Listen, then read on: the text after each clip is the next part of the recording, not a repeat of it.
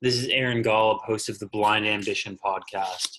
We'll be bringing you world-class leaders, entrepreneurs, and athletes, people who have overcome obstacles and used their ambition to create enormous success in their lives. If you enjoy this podcast, if you get anything out of it, the only thing I'll ever ask is that you subscribe, rate, and review. Hope you enjoy. Hey, what's up, everyone? It's your host, Aaron Golub. This week, I'm joined by someone who I'm really excited to bring you guys, Anthony Trucks. Anthony and I have really been trying to get this going for a little while now. I'm super excited to have him on today. Anthony, how are you doing? Doing well, man. I appreciate you having me on. Seriously. Oh, of course. And I know we were talking about this a little before, but you have done some amazing things in the world of speaking, the world of athletics, the world of coaching, and are going to continue to grow. And I'm hoping that I follow in your footsteps and can be where you are down the line. Thank you, man. I just hope you get to be whoever you are at a high level too, because I can't be you and you can't be me.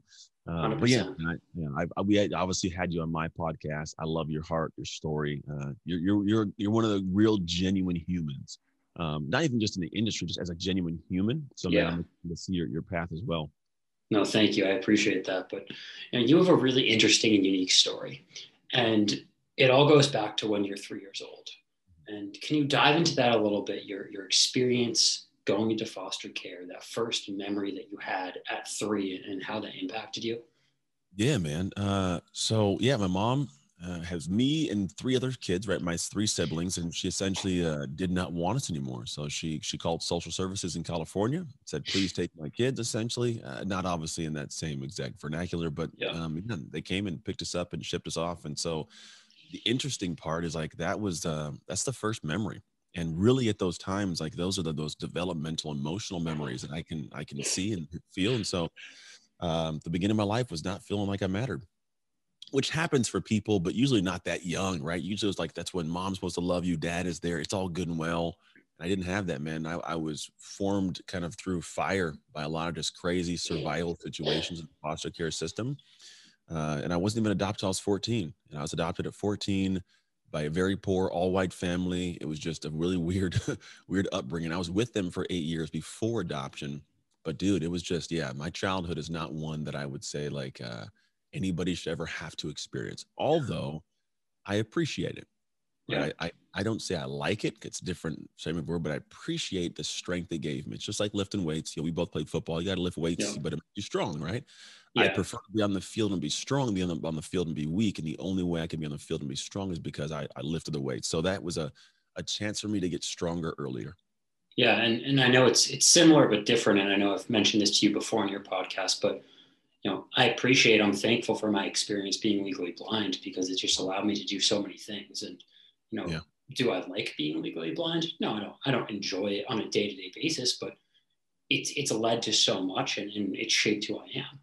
Yeah, exactly, man. Different life experiences. And I think it's a cool part about life. Difference is cool. If it was all the same stuff, it'd be boring all day, right? It's fun to be able to go into the world, try new things, have differences, and then be able to provide. Here's the thing, you're like me.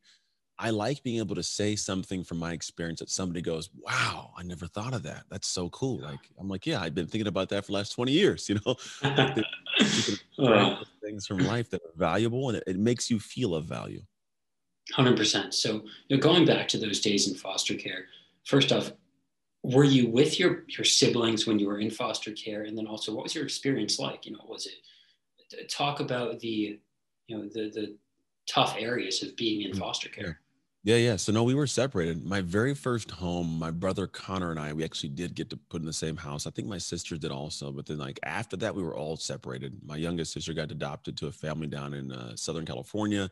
My other sister went to a family that was actually near my same hometown. My other brother Connor, he was up in Modesto, I want to say. So we were all spread apart, and we all had our own fair share of just problems. Portia had the least amount. Portia was actually in a place where like very good family, right? My brother, though, like he was in a house where like foster care was their job. He was a paycheck. A lot of kids are just a paycheck. And when he aged out, they just moved and left him there. My sister Shameen had some things happen to her. For me, and I had a lot of families that were just bad, man. One family would put me in a chicken coop, like a chicken net in the backyard in Pittsburgh, California. They'd force me to chase the chicken around. And if I caught a chicken, I got to eat that night. If not, I don't get any food. One family put me in a shopping cart. I remember they pushed me down this hill towards moving traffic, like it was crossing, right? Like perpendicular. And thankfully I would just go and hit the opposite curb, never got hit by a car, but they kept forcing me to go over and over again. And then one, like they sat me in front of the house. I remember like being forced to lick the bottom of the neighbor kid's shoes, like until my tongue bled. Like all these Oh my weird, God. these are just heinous, like inhuman kind of things. And this is all in San Francisco Bay Area, just, it's Yeah. under people's noses. And at that time, there's no cell phones. There's no Yeah. video cameras. And what happens is most foster kids, we want to go back to our real families, even though they're not good for us. So what we typically do is make a bunch of stories up and try to act as bad as we can in hopes they'll just be like, this kid's crazy and give us back. We don't get the system. And so Yeah. that was kind of the thing where these were going on. And no matter what I said, it was not believed. Nobody believed it was really going on. Right. And the family was like, this kid, he's lying, making things up. So it just kept happening. So that was kind of like the troublesome part, and then I get to my family, which I was with for my family now, starting at 6 years old. And my first foster dad used to beat me, beat my mom, a drunk, just a lot of craziness. She eventually divorced him and remarried a good guy. But even him, he's only 12 years older than me. My dad at this time now, he's only 12 years older. So like it's a weird kind of dynamic of the entire like world I live in. But yeah, man, it's one of those things, like those moments are just, they're seared in. They shaped a lot of who I am. And I did for a lot of years hold a lot of anger, but I found ways to get past it. Have you kept in touch with like your siblings after you got separated? I know it must have been hard as a child, but today. No, yeah, we're in touch today. My sister Portia, she lives, I think, down in Southern California still. My brother Connor lives in New Mexico. Shameen lives in Minnesota. They're all kind of spread out in their own little areas. They're doing their things and they have families, and yeah, they're living their lives. So we weren't in great contact probably around like, those like 15, 16-ish area, like that window of time. When I went to college, we were somewhat in contact, better contact, but not perfect contact. And then we've been in more contact after, like since, what's called from the age of, I don't know, 27, 28 on, we've been in better contact. It's just, we're older now. We have our own phones. We can call each other.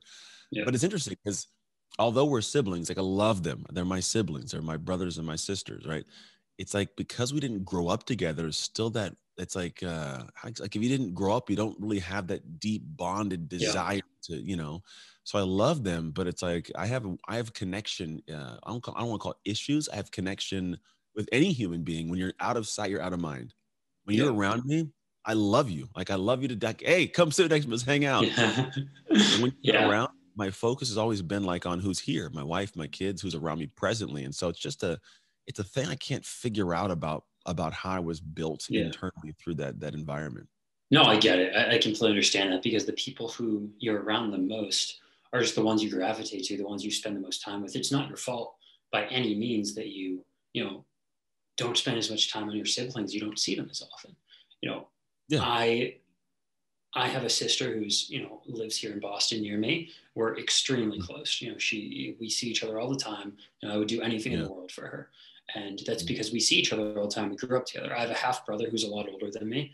And, I love him. He's awesome. But, he lives in North Carolina with his family. We don't see each other as much. And so it's no different. I love them both and they're both amazing, but I'm closer with my sister because we grew up together. We spent so much time together. It's just a very different dynamic.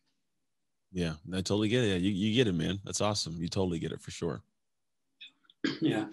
Talk about, what led you to play football, and then eventually, what led you to college? Because I saw something very similar in both of our stories. If I recall, you weren't the most athletic kid, the best football player in the start, and neither was I. I was a third string junior varsity lineman my sophomore year, and then I turned things around. And I think you had a very similar story. So what led you to turn things around and then eventually make it to college in the NFL? You know what it was? I guess for me, it was this thing where I needed something to give me a sense of I mattered. Sports for me was the thing when I first started. So when I first started, I was not very good. So I tried out for football because at recess, when you're, a kid, like I want to play football. So you go play football on the recess field. And I was pretty good out there, but no helmet, no shoulder pads or anything. But then as soon as I got at 14, I couldn't play until I was 14 because my mom, in fact, my real mom, she had parental rights. So before they were severed, she had control of what I could or could not do and what sport I could play. So I got to play nothing. Eventually, I got to the point where I get in, I'm adopted, and I go play, and then I got a helmet and shoulder pads on, and I am bad. Like I'm not good. I like the idea of being able to feel free and run around and everything, but I'm Yeah. met with the fact every day that I'm not as good as the rest of the people that are, on my team. Yeah. And so I did what most people do. I gave a little bit of effort. I kind of, I did my thing, and then I gave it I gave it like the good old try. And then I stepped away for a year, and I was like, okay, I'm gonna try it again this next year, and tried the next year. And 2 years in a row, I was bad, just really, really bad. And I was met with this thought inside of, you know what? It's just not for me. It feels good, but I'm not supposed to play football. I'm not very good at the game. My adoptive mom got diagnosed with multiple sclerosis. I'm like, my mom is sick. Focus is going there. My older brother went off to the military. I'm just over here. I'm a foster kid. What's a foster kid supposed to do? I'm not supposed to do very much, right? And so for me, I got this road where I was just kind of rolling through and just taking the lumps, man. Eventually, I was like, I'm done. I'm gonna give up on this football thing and go do something else. And the something else was nothing good. It was like to end up getting in trouble pretty much. I was just running around, just doing dumb things. I had no drive, no direction. In my family, I'm the only one in my family of 6 in that family adopted. Um, I'm the only one adopted, but I'm the only foster care, right? But I'm the only one to graduate from the high school, not GED or continuation. And not that anybody's stupid because they're smart, but like it wasn't structured in our house to do school. Nobody was like told, no one checked my homework. My mom and dad didn't, nobody took care Yeah. of it. So I say all that to say, I check out, I'm sitting in the classroom, and this girl says something to somebody else. She's talking about a situation I can attest and I can understand what it feels like. And I heard it and I was like, that just sounds bad. And what she said was to somebody else, no idea I'm listening. Well, the reason I'm so bad is because I'm in foster care. And it's not at face value a really powerful statement. It's just like a simple thing some girl said to somebody else. But when it becomes your excuse and you hear it out loud, it can unsettle you. And I don't think enough people get that gift of hearing their stupid excuse out loud. Because when you hear it, it's like, well, I can't do it because, X, Y, and Z. And if you say it out loud, it's like, that's a really dumb thing. So for me, I would have to sit there and say, well, the reason I'm unsuccessful is because I was a foster kid. Yeah. Although I had no control over it. I had, people that loved me, had adopted me. Like, how am I going to sit there for the rest of my life and anchor to that? And just, it really loosened up this kind of thing in this pit in my stomach. And I was like, I'm going to be great. I made a choice. I'm gonna be great. So what I did is I went home and I was like, okay, what I want to be great at? Football was a choice. All right. What do great players do? And I started doing those things, man. It's weird because I wasn't good at them at first. My teammates would make fun of me. What are you doing, Trucks? You suck. Why are you even out there doing that? Just go quit already, bro. You're garbage. You have butterfingers. You can't tackle nobody. You're weak. All this. And I kept lifting weights and running routes, lifting weights and running routes, and lifting weights and all day long, man. I showed up the next year and I was a different animal. There was this sense inside that you did not have the right to beat me on any given play. Yeah. I had worked too hard. I had done too much in the dark when you didn't see it. When you were making fun of me, I kept working. When it was hard, I kept working. When you were drinking beers and hanging with your buddies, I was working. I did the work. Therefore, in this field right now, how dare you consider that you get to tackle me? That ball's in the air. If it's coming my direction, to me or not to me, that is my football. You better back out of the way and I'm gonna get that ball, right? And that mentality turned into something that not only was the game changer, because I was probably not much faster than the year before, not much stronger than the year before, but I was meaner. I was hungrier. I was more determined. It was the separator. And when I look at the game of football, like that's what made me good. It wasn't just the body, but it was the person I built through building the body. Yeah, dude, that resonates with me so much because I think that from my situation of having a disability, so many people use that excuse of like, oh, I'm not good at this, or I can't be great, or I can't do this because I have a disability. And, at face value, it's the same thing of, yes, a disability or being in foster care creates more challenges, but it doesn't have to define your entire life. And I didn't choose to allow it to define my life. I did the same thing that you did. I woke up at 5 a.m. every day. I practiced long snapping before school. I lifted weights every single day after practice. I was working when other people weren't working. And I think that it just, you can't allow what you're told or what your situation is to define the rest of your life. Not at all. You got to find ways to build what you want, man. Because the past was already defined and usually wasn't defined by us. Somebody else had a hand in that, And when you start realizing like, wait, so I'm going to continue living. My life's going to go on. And if I want that future point to be better than it is now, I better have some control over it. Yeah. The cool thing is Absolutely. yeah, maybe you don't have the same outcome you want, but you have a better outcome than what was pretty much planned for you because you've chosen to do something different. And it takes effort, but it's so much better. That's powerful. So, what eventually, you went to college, you went to Oregon, you played football there, you went to Yeah. the NFL. What caused you at one point to no longer pursue the NFL? What was the true underlying reason to say, I'm going to take a pivot in my direction, in a different direction, and choose a different path for myself? Yeah. Well, the first thing was I tore my shoulder and had to have surgery in my third season.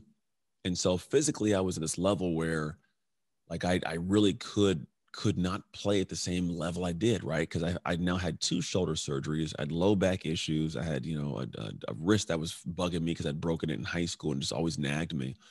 So realistically, I had a lot of things physically not in line. And then I got some offers. Like I got an offer from the Buffalo Bills to go sign. And my agent and I had a conversation. He said, listen, they're going to put a waiver on your shoulder, which means that for this contract, you can get that. But if anything happens to your shoulder, you have to pay for yourself.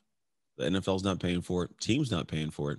You're kind of screwed, which means to say you make, $150,000 this year and you hurt your shoulder in the very last game, you got to take all that money and pay for your shoulder because at the end of the day, you if you can't work or do anything when the game's over, you can't pick your kids up and you can't go and, throw a baseball, play around with the catch with a football. Like, is that worth it? And so he's like, so one of two things has to happen. You have to make a decision. You're going to put your family and your body at risk and do that, take this contract, or decide it's time to move on. And when I sat back and thought about it, it's like, well, I'm going to spend more time out of the NFL than in the NFL. And it wasn't like I was looking at like $1 million contract. We're talking league minimum, which, it's still, $400,000, but after taxes and after all the fun stuff, you're looking at a couple hundred grand. And so it's like, man, and do I want to go back to some place where nobody really likes me? Because even though they're signing you, it's not like, hey, come start. It's like, hey, come get out here and show us what you got. Hopefully we'll keep you. They'll bring guys on all the time and touch you. So for me, it's like, all right, it was a better decision to hang it up and play the game of life. And the crazy part is it's harder. The game, non-football life is harder than the game of football. It's crazy. People don't get it. It's very real, very finite. And it's in football, I know what I got to do. Learn a playbook, make tackles, stay in shape. In life, I don't know what I'm doing from today to tomorrow sometimes, like it is crazy up and down. But yeah, man, that was the thing behind us. Like, all right, it's time to go and live life. And it was hard because the transition out of sports, it takes a lot because you lose a lot of yourself. But it was up and down. At this point, man, I'm on the up of the roller coaster, but I went down for some pretty dark bottoms. Yeah. And, why don't you touch on a couple of those dark bottoms and what helped you get out of them? And then from there, let's talk about what you're doing now and how you're impacting the lives of others and what you have going on. Yeah. The thing is a lot of us know what to do. Like I had an idea of what to do. I didn't fully know. Like part of my journey was figuring out what I really needed to focus on. I thought I did. Right? We have these good ideas that feel good in our head, and you work on those things, but you never really get the outcome you're seeking. And then eventually I started getting to the point of I finally could see myself. Like I lost my marriage, lost my family, business was going horrible. I got out of shape, man. Just all these things went crazy. And I was divorced for 3 years, custody battles, all that craziness, business every 2 weeks, struggling, not making enough money to even pay the bills and pay payroll or pay myself. And eventually got to the point where I figured something out that allowed me to get to the point where I got my marriage back on after, 3 years divorce. We're now 4+ years deep in a remarriage, which is an amazing marriage. I'm in shape. Kids have their father. Businesses run smooth. And the real thing was I had to shift into a new level of myself, right? And it's not just this internal, like, I feel better and then start, like, I'm great now. Like, it wasn't that. It's work. And for me, what I'd lost sight of is the fact that you have to take actions in the direction you need to go. And if you don't take the actions, you don't get the outcome. The problem is there's a lot of things stopping us from taking the proper actions or taking the action consistently. That's really the hindrance between almost everybody's success and the lack thereof. It's not, do you know what to do? It's not how smart you are. It's not what you've done in the past. It's what can you do disgustingly with discipline and consistency. And there's a lot of barriers, right? There's a lot of things that come into play of, disorganization. Like I'll have ideas, but I really don't have them clear and what should go first and second and third. And like, I'll go and, buy programs, and I'll buy them, but I'll halfway do them. So I'll get like a bunch of half built houses. I'll build this part of this and kind of do some of this. And then I want to get in shape. So I'll get in shape, this next week, and I'll work out for a day or two. And then I don't work out, like all this stuff. It's up and down, up and down, up and down. It's all the time. And what was really the game changer for me was getting to a point where I made this desired another decision to be great. Right. And what it turned into is, I call it like prolific execution. It's what I do. If you ever know me or get to know me in time, I can get more done in a day than most people will do in a week. And it's not because I'm better. I'm not smarter than most people. It's like I have extra fingers and hands and brains. I just have a different way of how I run my life, to where I'm in a ridiculously up-tempo rhythm of my life. And I have this ability to do things, the things that would slow most people down, whether it's disorganization or distractions, or the mental game not being dialed in and extra strong when it needs to be, not making the ass, like all these little things, like they don't stop me anymore. And I have a system in place I use. And so what I do now is, when people come and say, hey, I want to make more money in my business, I want to be, happier in my life, I want to be in better shape. These are all things you can all do at the exact same time. Like it's all there, but people think I got to focus on this. And when this is done, then I can go do that. So how do you teach someone to focus on all those? Cause I agree with you. I think way too many people don't understand that. They don't know how to time block. They don't know how to use their time. And I'm so regimented with that, but I'd love to hear your feedback of how you teach. I use a method called the shift method. It's literally created to shift you into being a prolific executor that walks you through essentially 3 stages. It's stage 1 is really get to the point of like working on the mental game, right? It's the C phase, I call it. So it's C, shift, sustain are my 3 stages. The C phase is the one where you got to take a look at really what's going on, right? And it's one of those things where most people want to say they are, but they really aren't, right? And so the mental game gets in the way, because anytime you have this limiting aspect of a belief, it doesn't even show up where you think it does. It's like you not making the ask or making an excuse not to do that thing or whatever it may be. But like part of you is just, it's apprehensive to push, right? So you got to first figure out like what's going on that you don't even see. Like a lot of people that there's like that, what you don't know, right? A lot of people just don't even realize it, don't even lean into it. Second part is having a process to get clarity. And when I say clarity, I mean, what is the thing you got to get done and why?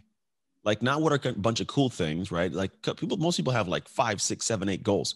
What is the thing that's got to be done now? Maybe the 1 or 2 things, and that's it you focus on. The rest of them can wait for a month, wait for 2 months, wait for 3 months, wait for a year sometimes. Don't worry about it right now, right? Clarity. And then once you know what you're going to do, you need to have a process to break that thing down into a deconstructed day by day. If you don't know what you're doing for the next 30, 60, or 90 days, you do not have the ability to have success. Like if someone doesn't know, when I get up on Monday, 3 Mondays from now, I'm doing this, and then I'm doing this and doing this hour by hour. The ability for me to sit back and say, you're going to have it all done is very minuscule. So do you physically time block your calendar out 2 months in advance? I'm very regimented of like all my goals, but I don't necessarily go in and time block every single morning, every single afternoon, 2 months in advance. I don't. No, I do them all before. So part of my process is we actually have a PDP, project deconstruction process. I go in and actually unpack whatever project you want done, and we stretch it over 90 days. At minimum, we're doing 90 days, right? And there's multiple things that'll happen in that time frame. But yeah, we look at it to a T. Like I always know a month from now what my schedule looks like. I know 100% what my schedule is going to be in 4 weeks on Tuesday at 3:00. I know it. Now, I don't always do all 4 weeks, right? The beginning, I do 4 weeks. And then every week I add a new week. I eat a week, I lead a week. But this is the only way, because before that, I have a process where I take all the different things I want to do, break them down to the hours and the steps, and I infuse that into my schedule. It's a whole process I do that then I can wake up every day in peace. Like I know what I'm going to do. It's going to get done. I don't have to stress. I can take it out of my head. It's literally just all of the day's process, right? And do you leave in blank space for like, if something comes up? Oh yeah. I have windows of space. Actually, I have open windows, but no one gets to touch those. Only I get to touch those.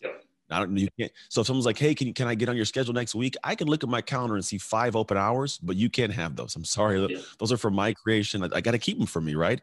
And we press on. And then the last part of it's like, do I have a system to stay in consistent rhythm daily?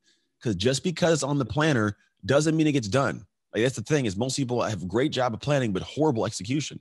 So when I say prolific execution, it's not even just goals, but it's like, are you executing on date night with your wife? Are you executing on, spending time sipping tea with your daughter, right? There's things that have got to go in. And these are all, again, all planned and organized for your life, not just your projects for your business, right? But once you start taking action in the right way, and we have a process called Shift 5 Things You Do Every Day. When you get to those things, they start moving, dude. 90 days later, people are completely different people. They shift into that level of being a prolific executor, to the level of people go, how in the hell did you get all that done? And it's like, I don't know. That's just who I am now. Yep. That's awesome. I really appreciate all that. And I think my audience will get a lot out of this. One thing that I always ask people towards the end of my podcast is advice that you'd have for someone in certain positions. And, I'm going to be a little selfish here on this one, because I see myself, and I love learning from you specifically. And this episode really means a lot to me. So, what advice would you have for someone who's trying to break into the space more that you're in, but I'm going to tailor it towards, myself, honestly, with everything that I've done? What advice would you give me to say, this is where I'm at, this is where the success I've seen, but I want to be you in a few years? What would you tell me to do? Yeah, the things that I wish I would have done would be to learn the skill set and structure of copywriting. Sounds odd, but it's pretty much, it's called salesmanship in print, right? Salesmanship in words. And copywriting helps in a couple ways. One, it teaches your brain how to think with the focus of the person you want to serve. Because I think we know we want to help, but if we don't know them and know how to speak to who they are, we struggle to come up with the right words that get them to be compelled to work with us.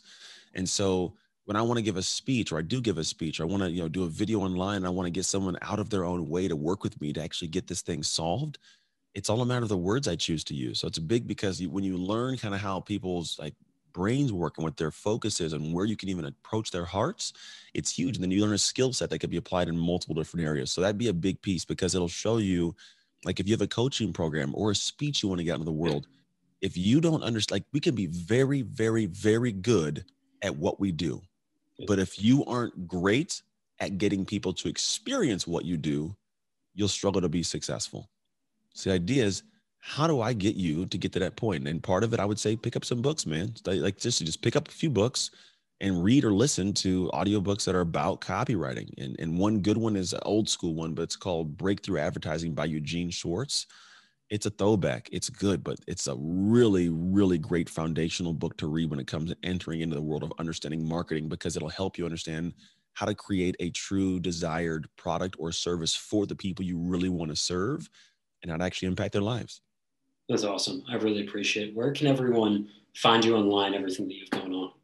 Yeah, if you want to go to yourlifeelevated.com, or find me on Instagram at Anthony Trucks.